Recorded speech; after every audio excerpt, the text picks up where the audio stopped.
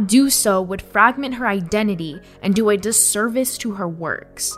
Belonging to a community of Black poets, Shockley says has been important to her development as a poet because she's been able to write without worrying about how a reference or phrase or subject matter would be read by a white audience. Though Shockley recognizes the difficulties presented by the racial landscape in which she grew up, she also reflected that Nashville's music scene had the capacity to bring people together even across these racial lines. Shockley's father's day job was as a kindergarten teacher, but he was also a jazz musician. She says that this fact, along with growing up in the Music City, playing jump rope and hand game songs with the girls in her neighborhood, and attending a church with congregational singing, made her especially attuned to the qualities of sound, rhythm, and meter in her writing. Afterwards, she received her JD from the University of Michigan Law School and actually practiced environmental law at a corporate firm in Chicago for many years. Shockley has said that she'd rather forget this miserable period of her life where she felt unhappy and unfulfilled.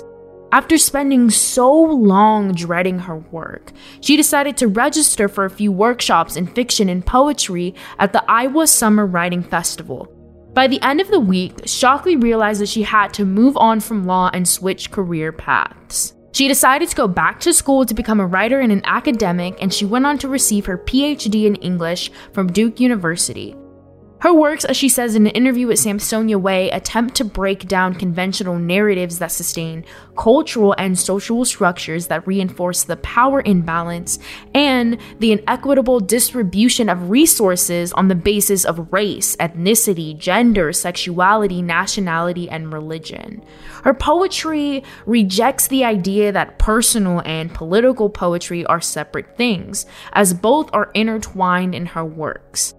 She also challenges the formal dichotomy between structured poetry and free verse, writing in traditional forms as well as in experimental and unrestrained verse. When asked about her writing process in an interview with Poets.org, Shockley said, "There is a fullness in my mind, a crowding and jolting and rumbling of ideas, outrages, phrases, and images, reaching as far as my mind's eye can see in any direction, and I began wading into a crowd and trying to make a space from which to think about what some or all of the things in it have in common, or what they might have to say to each other."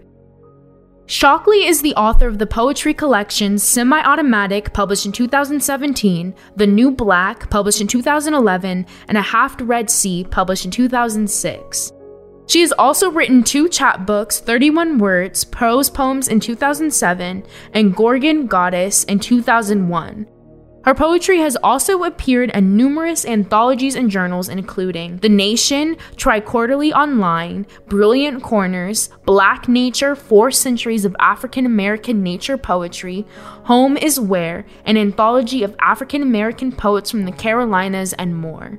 2 of her poems, 1,000 Words and The Changing of the Guards, was displayed in the touring exhibit Biko 3030, commemorating the life and work of Southern African apartheid activist Stephen Biko. She is also the author of Renegade Poetics, Black Authentics and Formal Innovation in African American Poetry, published in 2011, and other critical reviews and essays. Shockley was the Pulitzer Prize finalist in 2018. She was the recipient of the Holmes National Poetry Prize, Hurston Wright Legacy Award in Poetry, the Lannan Poetry Prize, and the Stephen Henderson Award. She has also received fellowships from Covey Cunham, the Malay Colony for the Arts, the American Council of Learned Societies, and Somberg Center for Research in Black Culture of the New York Public Library. Shockley has served as the co-editor of the journal Jubilette from 2007 to 2011, the creative editor of the Feminist Studies Electoral Collective, and advisory editor for several presses: Evening Will Come, Lemon Hound, Backbone Press, Carolina Wren Press, and At Length. She currently lives in Jersey City, New Jersey, where she is a professor of English at Rutgers University, New Brunswick, and is an editor at Contemporary Literature. Now, this poem was featured in her book, The New Black, which was published in 2012. Let's get into the poem that'll be featured in our Get Lit anthology entitled Because There Should Be Love. There should be love poems, iridescent odes to skies and their fluid, mutating blues, their restless canvases where we cast the adjectives brilliant, dark, deep, clear, that name our daily moods, bringing doubt and delight, confusion and cheer, the brave lines we spit to spin out the renewed story of two lives winding themselves into joy. There should be lyrics that hit all the notes, do, mi, so, and the scale that belt them out as they arrive, passionate, pushy, pulsating, unpredictable breathing, the whole Billy Abby Ella range of the torch-lit heart. There should be love poems, star-sprung stanzas that try out to the rough ballad of two lives lifting themselves higher together than apart, that sing it, breaking relief, each waking that the hours are ours to share. Certainly, that silver lines even cumulonimbus ire. The your hand in my hand in your hand of right now and from now on.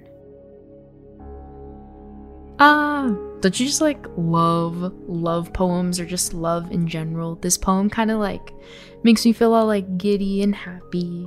Thank you guys so much for tuning in with us on all things Evie Shockley. Make sure you share this podcast with your friends and family members, and I'll see y'all next week. Get Lit Minute is a production of Get Lit Words Ignite. This podcast is produced by Samuel Curtis, executive produced by Diane Libby Lane, and engineered by Peter Davis.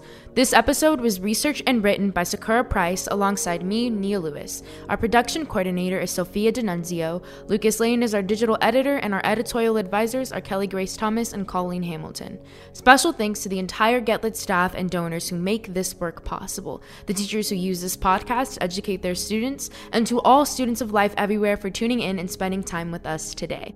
If you want to hear more, check out the rest of our episodes on our website, getlit.org. That is getlit.org. See you then.